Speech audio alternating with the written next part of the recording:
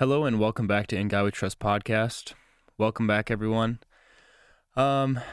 Just going to kind of just jumble something together today. Not really sure, but I'm going to try to connect with the Red Letter Challenge again a little bit. And to be honest, I haven't done it the past 2 days. I did not read it because I didn't have the book with me. But I've been reading the book, and it focuses a lot on action in your everyday life and living out your faith. And it goes through some practical ways of how we can do that. And share kind of how we are Christians instead of just not ever saying anything, And just everyday small things can add up to a big amount at the end, Like trying to not curse throughout the day, or use the Lord's name in vain, and try to surround yourself with people that are leading you towards God and not further away from God. Just small practices like praying throughout the day, every meal or after every meal, or when you first wake up or go to bed.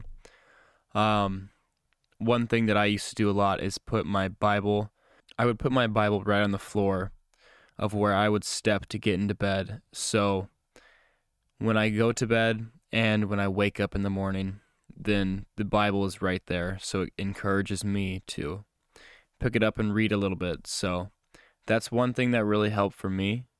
Another one is just turning off the music in your car and sitting there and praying and thinking situations out and just getting a clear mind. Because when you pray, God just kind of calms situations down, and He'll calm your mind down and make you realize that everything is okay.